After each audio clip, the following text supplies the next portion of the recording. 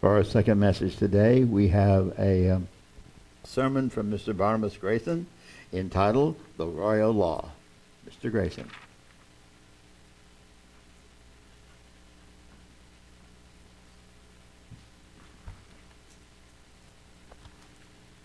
Good afternoon. Hope nothing falls over here. I was going to hit the floor back there when I heard that sound. Shows you what kind of coward I am.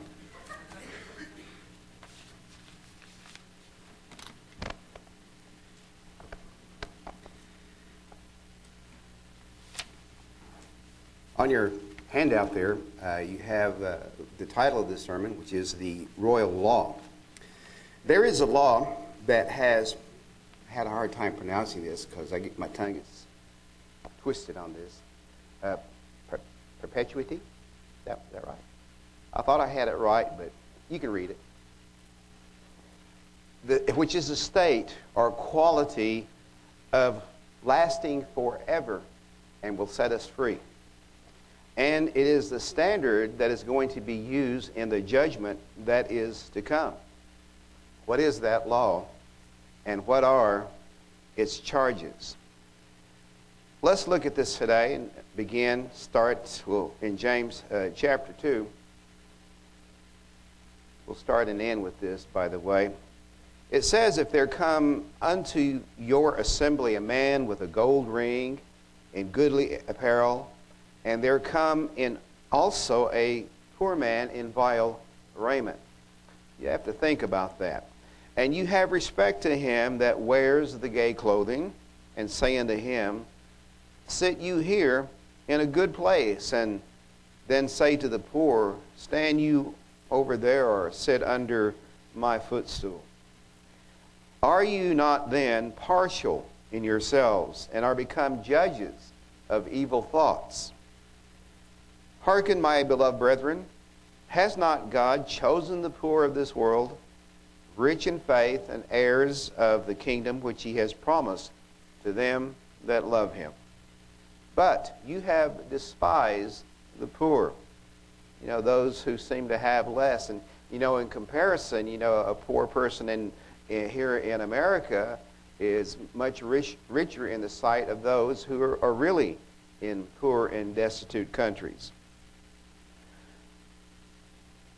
Do not rich men oppress you, and draw you before the judgment seats. Do not they blaspheme the worthy name by which you are called? If you fulfill the royal law according to the Scripture, you shall love your neighbor as yourself, you do well. But if you have respect to persons, you commit sin and are convinced of the law as transgressors. So it's really, you know, no minor thing to start thinking less of those who might have less, or to look upon a fellow human being as, you know, inferior to you. For whosoever shall keep the whole law and yet offend in one point, he is guilty of all. For he that said, don't commit adultery, said also, don't kill. Now, if you commit no adultery, yet if you kill, you are become a transgressor of the law. So speak you, and so do as they that shall be judged by the law of liberty, this law of freedom. For he shall have judgment without mercy, that shows no mercy, and mercy rejoices against judgment. So when you know to do right and you don't do it, you know better. And so the judgment will be upon you by the way you act and take the word of God. In John chapter 13, we see verse 34. A new commandment I give unto you, and that is that you love one another as I have loved you, that you also love one another. So this is the royal law, and it's because it comes from the Lord, from Jesus Christ, our King, and God our Father. It is royal in that sense. In 1 John chapter 13, brethren, I write no new commandment unto you, but an old commandment, which you had from the beginning. The old commandment is the word which you have heard from the beginning. Again, a new commandment I write unto you, which thing is true in him and in you, because the darkness is past and the true light now shines. He that says he is in the light and hates his brother is in darkness even until now. He that loves his brother abides in the light, and there is none occasion of stumbling in him. But he that hates his brother is in darkness, and walks in darkness, and knows not where he goes, because that darkness has blinded his eyes. Darkness has been creeping into the world, into our age, ever since time began. And we know that it is Satan who deceives the whole world, and who is at work dividing people, dividing nations, causing hatred in all forms. In Matthew 24, in verse 12, and because iniquity, which is lawlessness or unrighteousness, shall abound, the love of many shall wax cold. But he that shall endure unto the end, the same shall be saved. And this word, love, agape, this love of many is going and is growing cold, weakened, and being overcome by hostile attitudes, grudges, vengeance, intolerance, and wickedness that is just a part of human nature. And the world does not really know where it is headed due to the transgression of that royal law of love and of the judgment that is to come. 2 Corinthians chapter 5, verse 10, it says, and we need to think about this, for we must all appear before the judgment seat of Christ, that every one may receive the things done in his body, done in this life, done as we are mortal, according to that he has done, whether it be good or bad.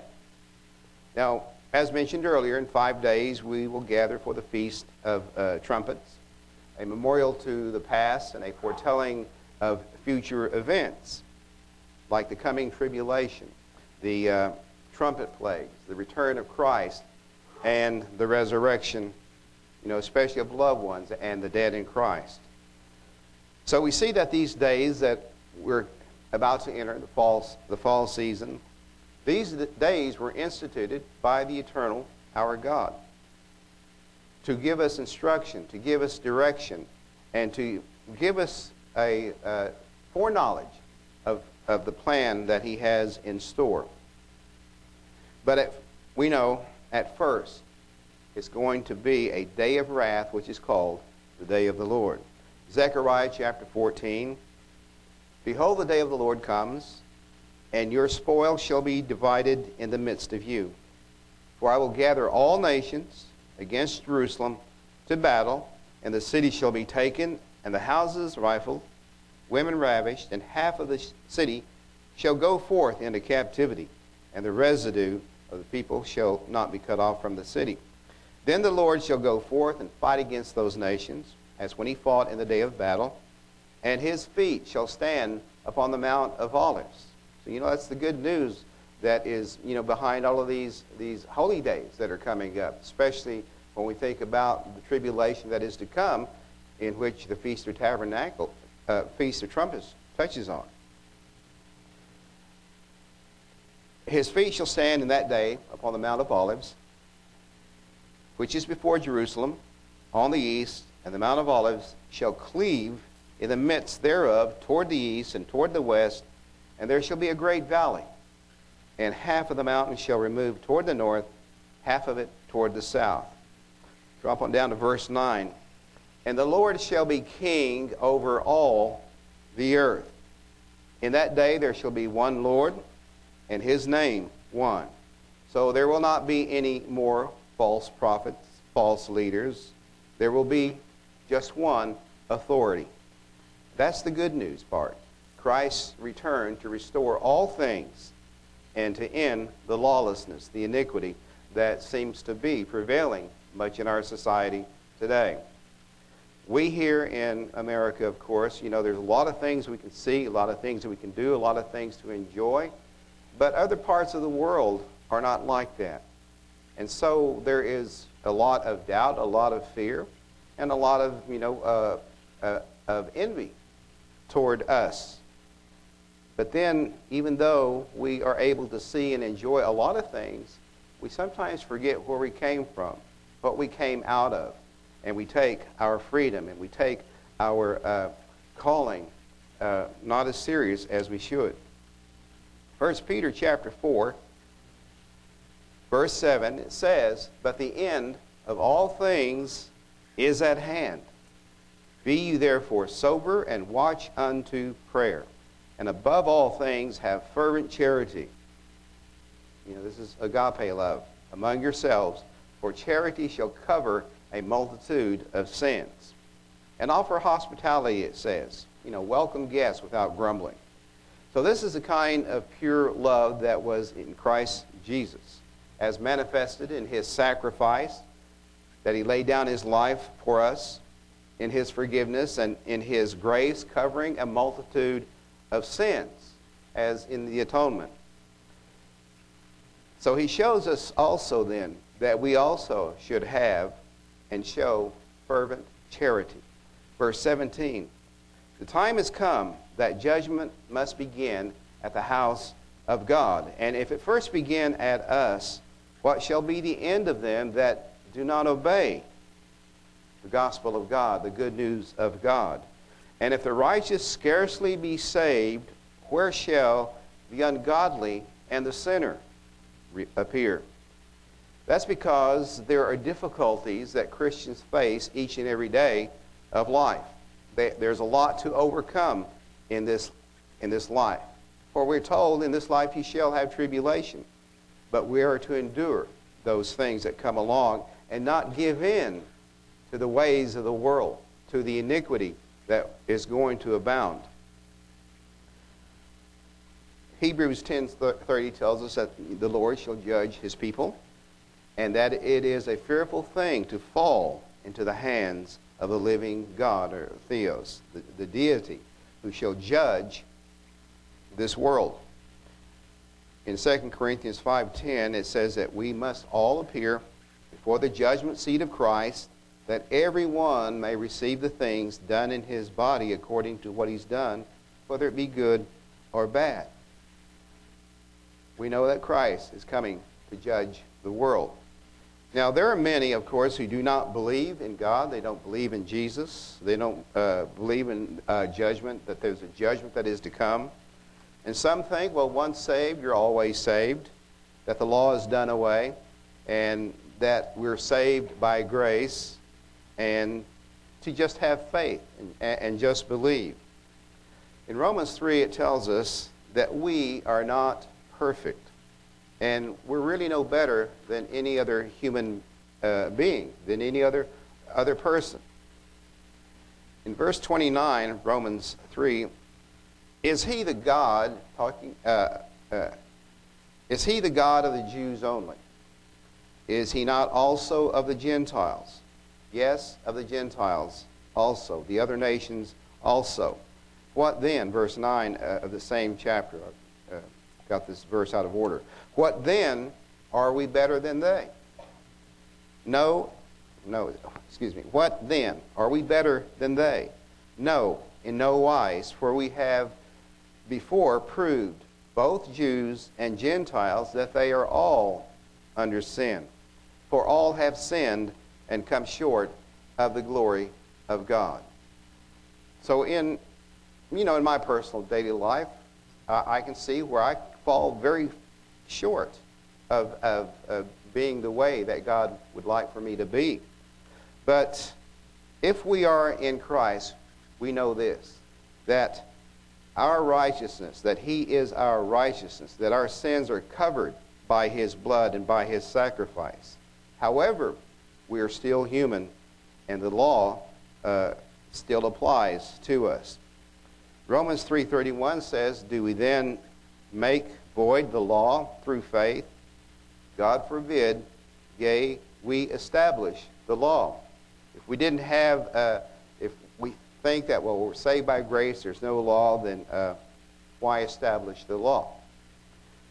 Matthew chapter 5, Jesus said, "For verily I say unto you, till heaven and earth pass, one jot or one tittle shall in no wise pass from the law till all be fulfilled." So what is so important about this royal law, this law that is so important to us? What are all these scriptures that I've read? What do they point to? As mentioned earlier, in this world today, what do we see? We see people divided by all sorts of things.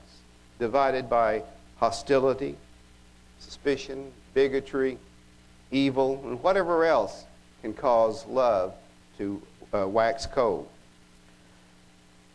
On the Statue of Liberty is this inscription that says, "Give me your tired, your poor, your huddled masses yearning to breathe free, the wretched refuse of your teeming shore. Send these, the homeless, tempest-tossed to me. I lift my lamp beside the golden door." No other nation has offered such an invitation, but it is an ideal that some say has seen its time. We, of course, know that the opposite of love is hatred. And instead, we're to show love toward others. When ancient Israel was set free from the bondage in Egypt, they were set free also from oppression. And we read in the book of Exodus where the children of God were charged by the Eternal with these words in Exodus 22:21. "You shall neither vex a stranger nor oppress him, for you were strangers in the land of Egypt."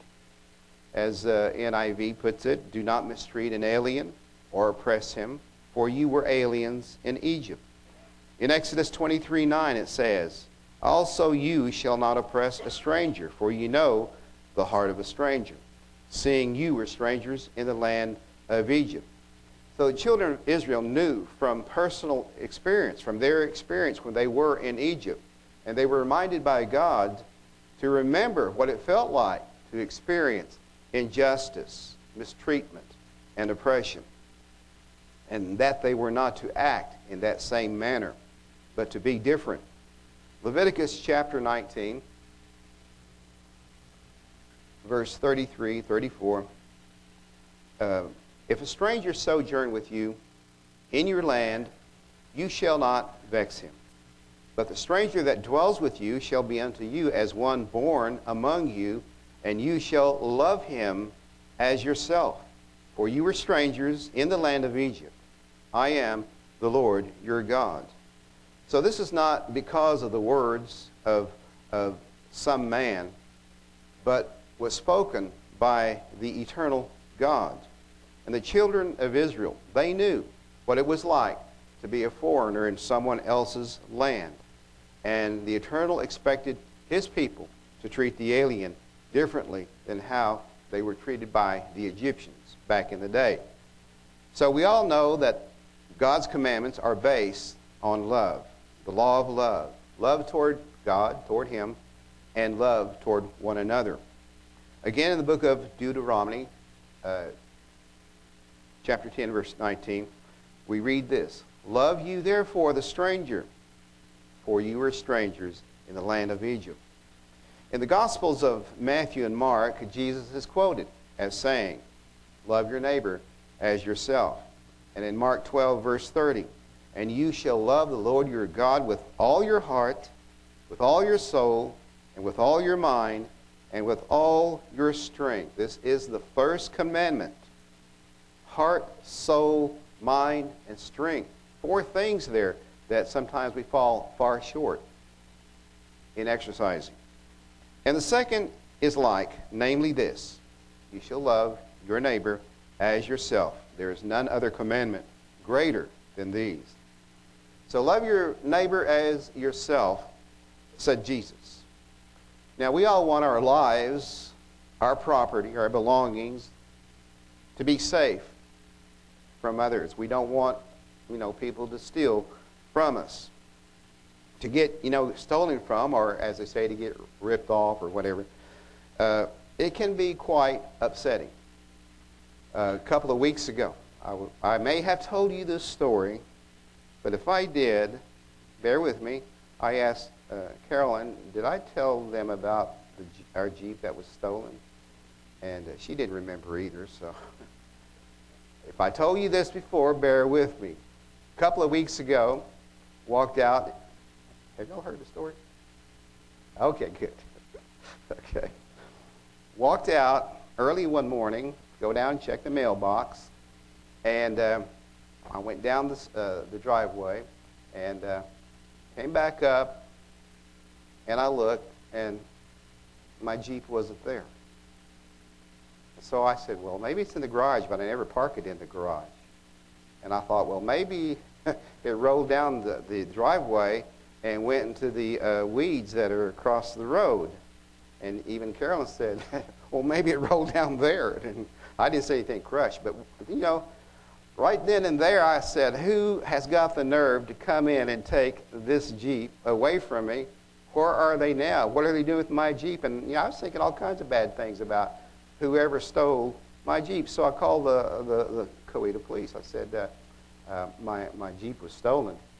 And I could barely get the words out because I really felt, you know, emotional about it. And they wanted me to describe the year, the date. I couldn't remember those things, you know.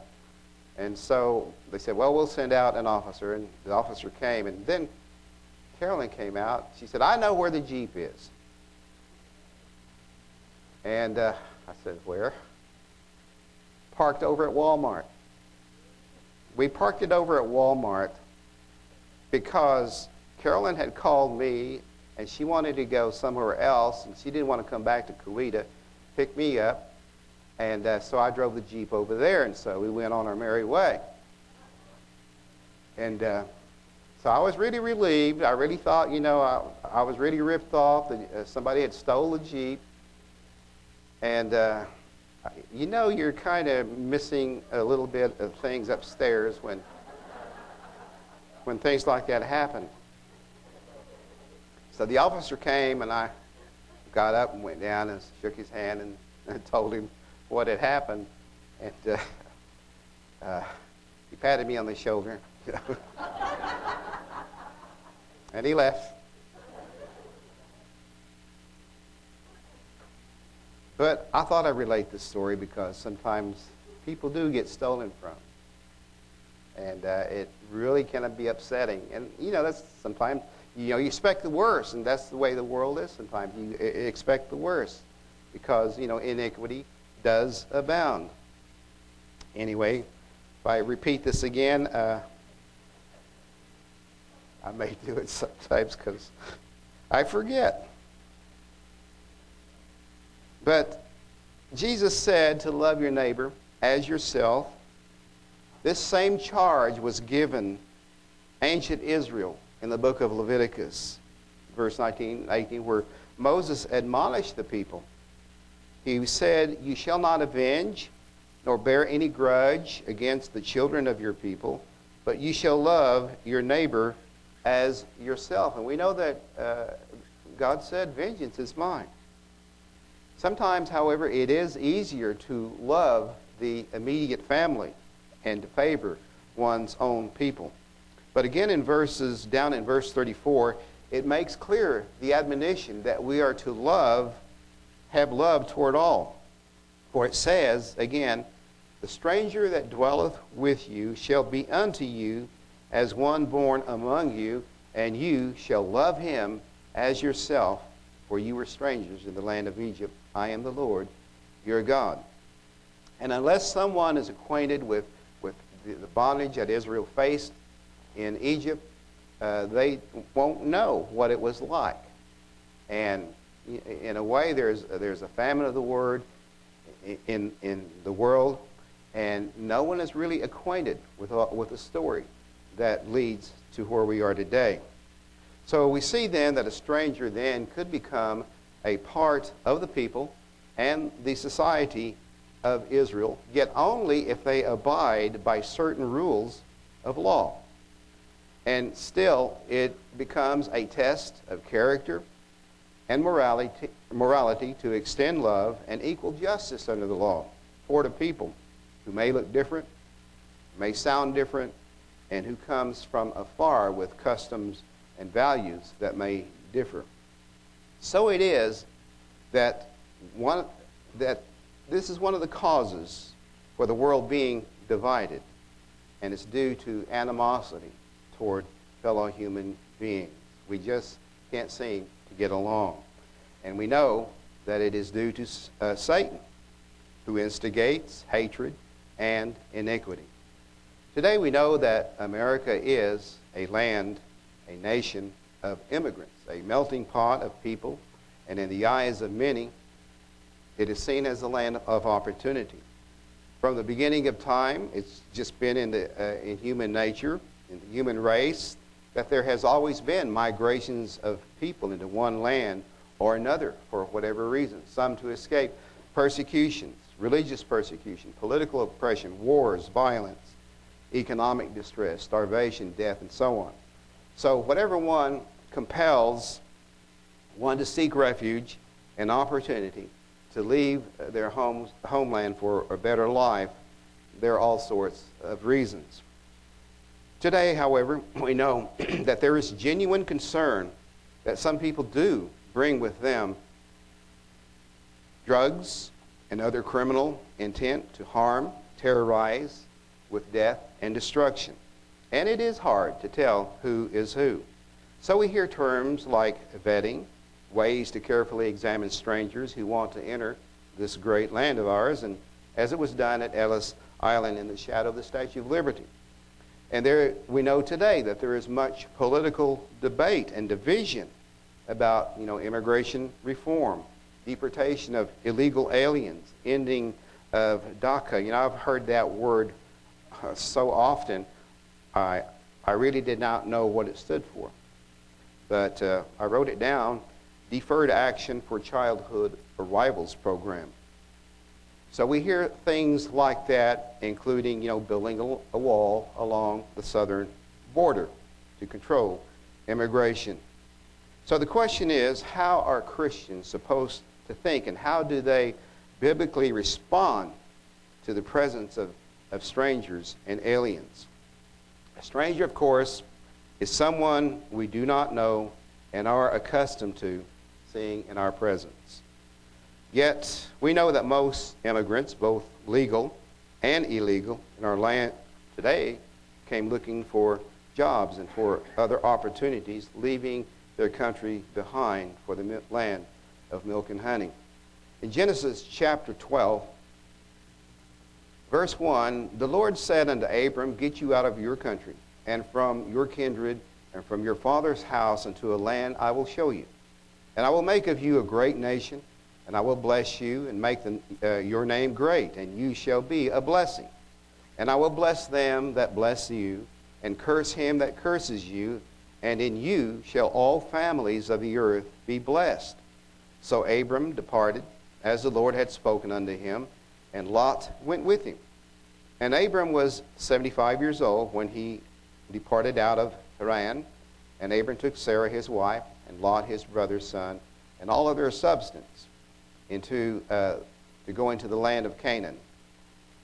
And Abram, verse 6, passed through the land unto the place of Shechem, unto the plain of Moreh, and the Canaanite was in the land.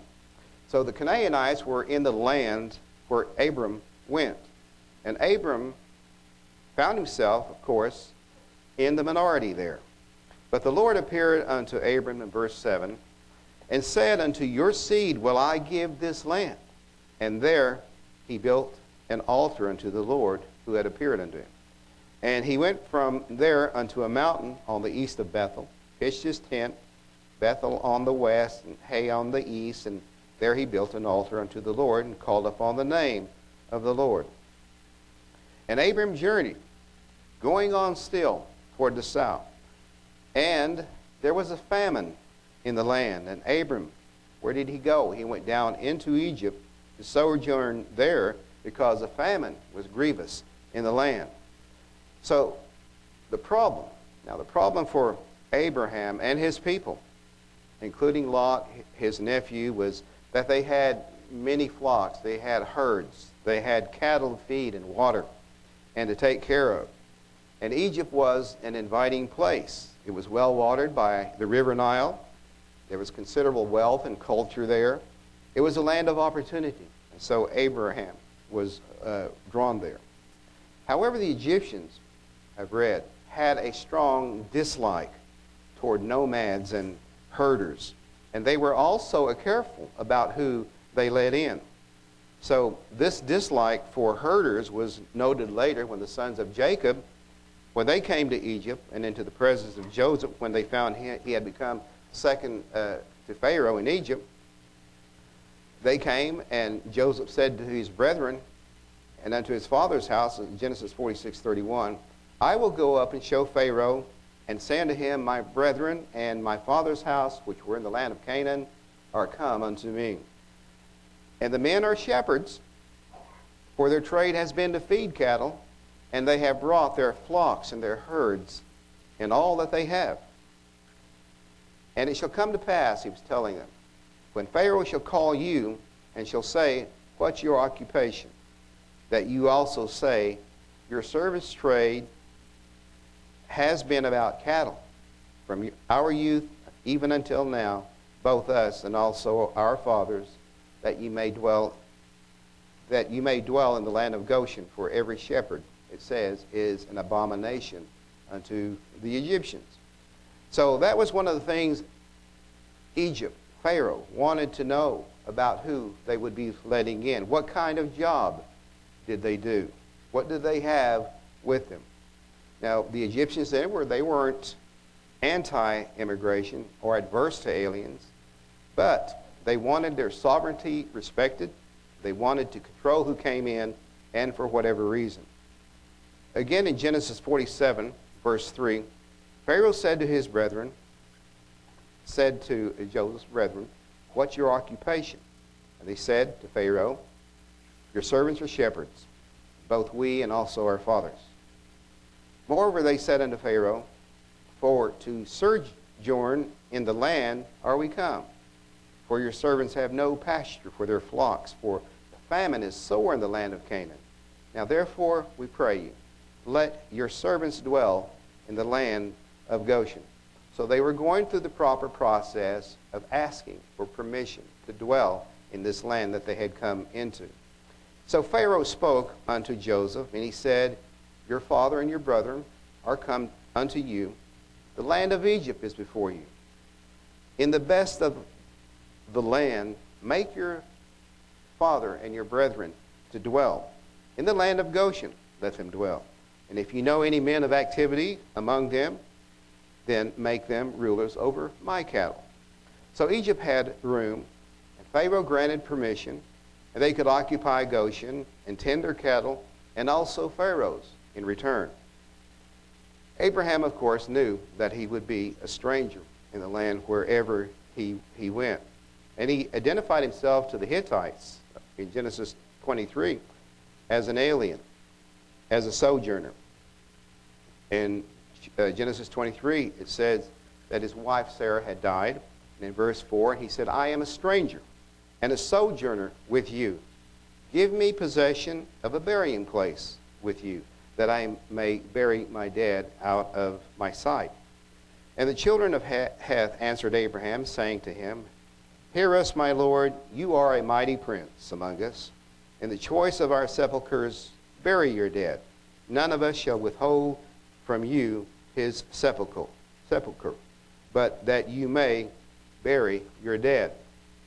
So we see, out of respect to the people who control the land into which they came, that there had to be permission to use the land, even to cross the land. It had to first be acquired.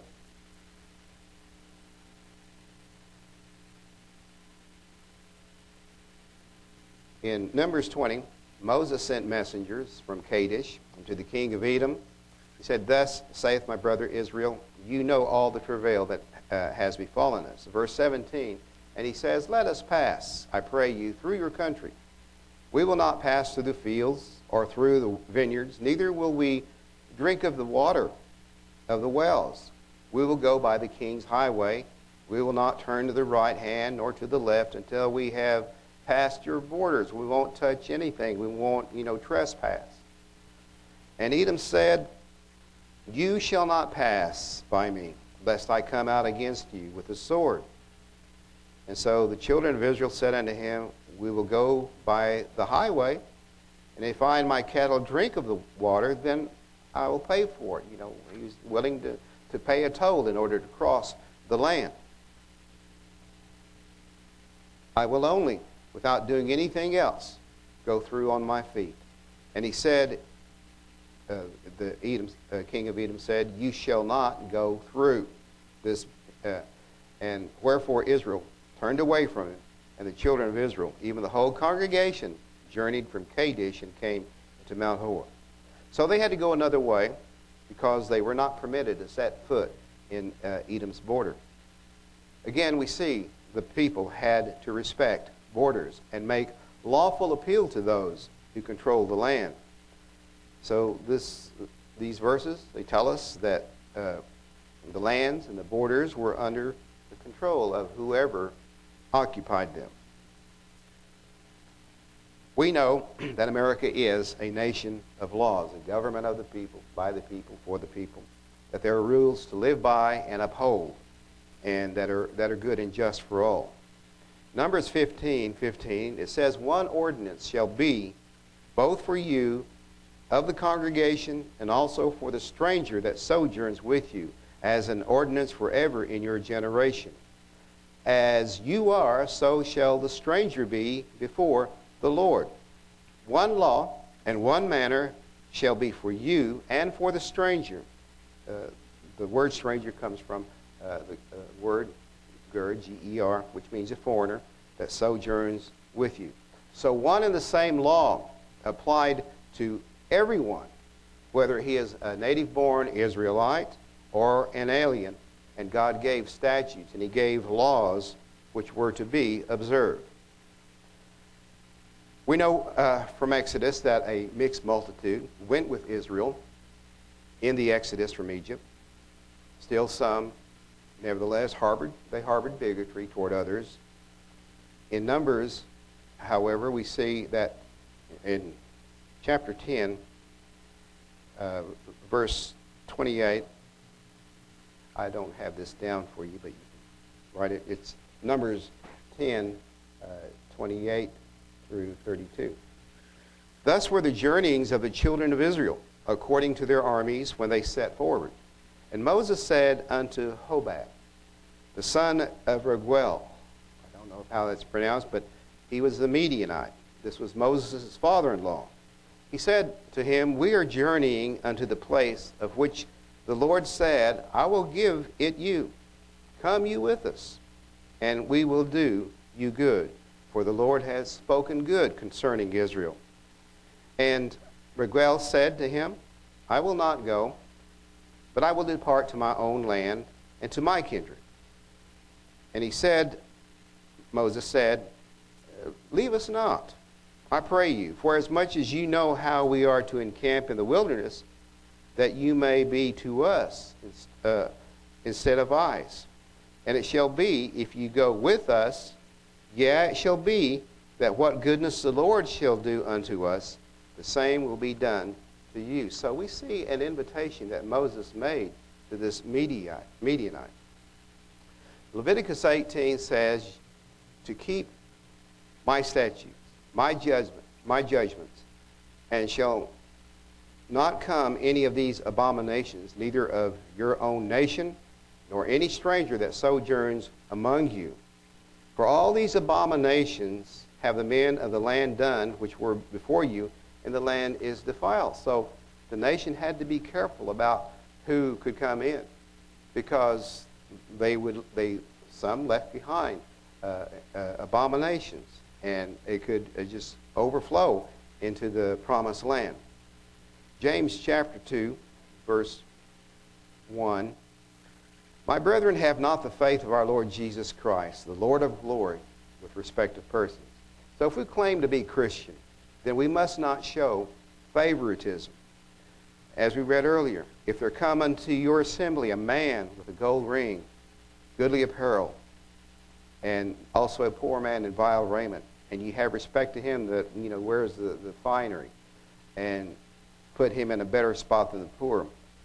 Verse 4, are you not being partial in yourselves and are become judges of evil thoughts?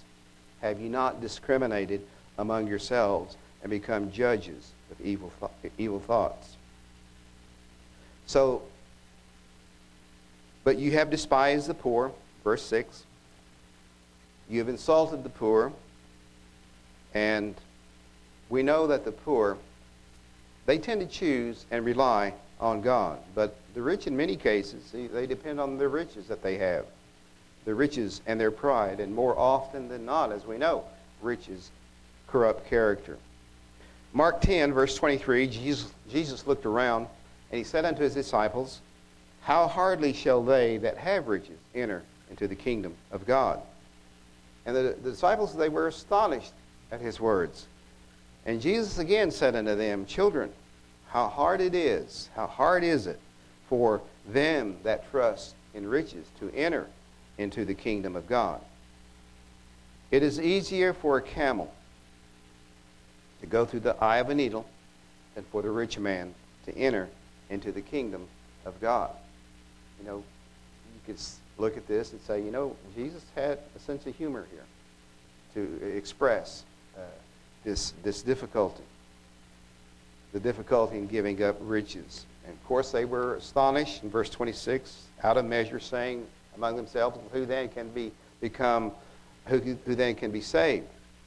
And then they're told, and Jesus looking up upon them said to them, with men it is impossible, but with God, but not with God, for with God all things are possible. And so Peter began to say to Jesus, well, we've left a lot behind and to follow you.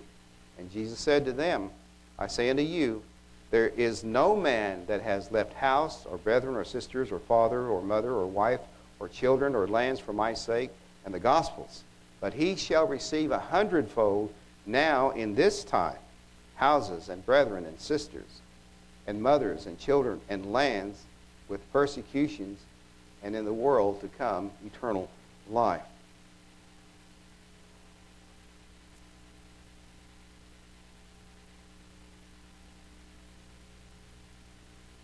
Back to James chapter 2.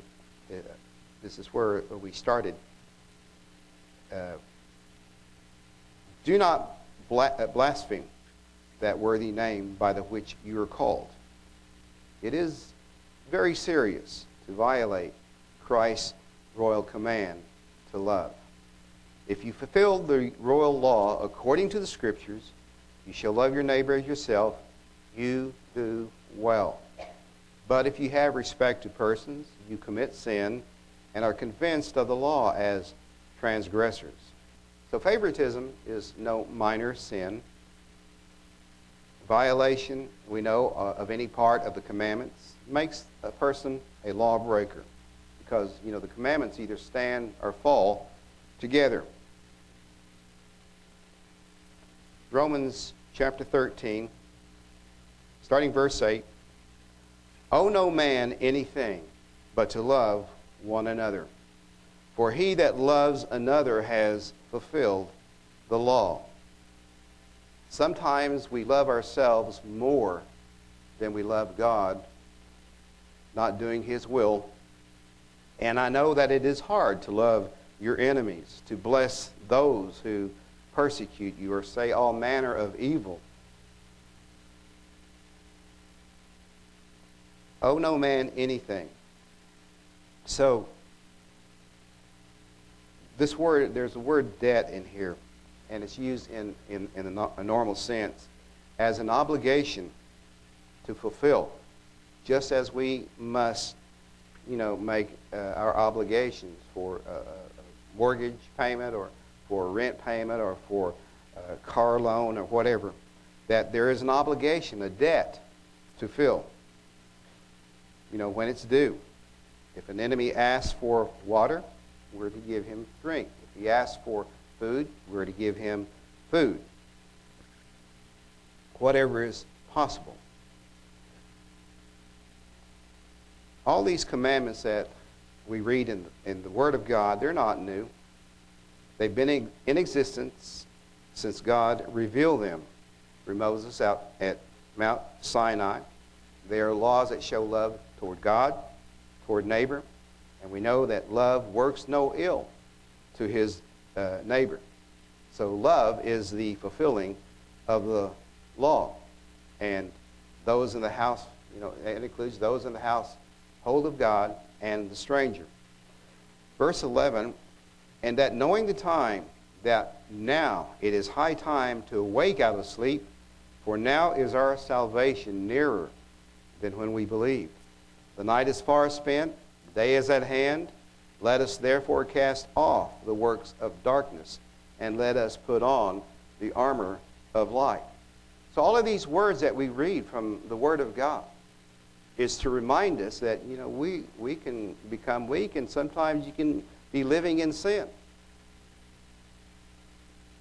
In this world where iniquity abounds, it is possible for one to sink back into the darkness that is in the world unless we put on the armor of light. So, verse 13, let us walk honestly as in the day, not in rioting and drunkenness, nor in chambering and wantonness, not in strife and envying, but put you on the Lord Jesus Christ, and make not provisions for the flesh to fulfill the lust thereof. So fulfill the law, the royal law, the everlasting bond of love, by walking in the Spirit, following in the footsteps of Jesus, who will soon return. As we come upon the holy days, we are directed, and our thinking, our minds are directed toward that plan of God. Finally, verse 8 again, if you fulfill the royal law according to the Scripture, you shall love your neighbor as yourself. You do well.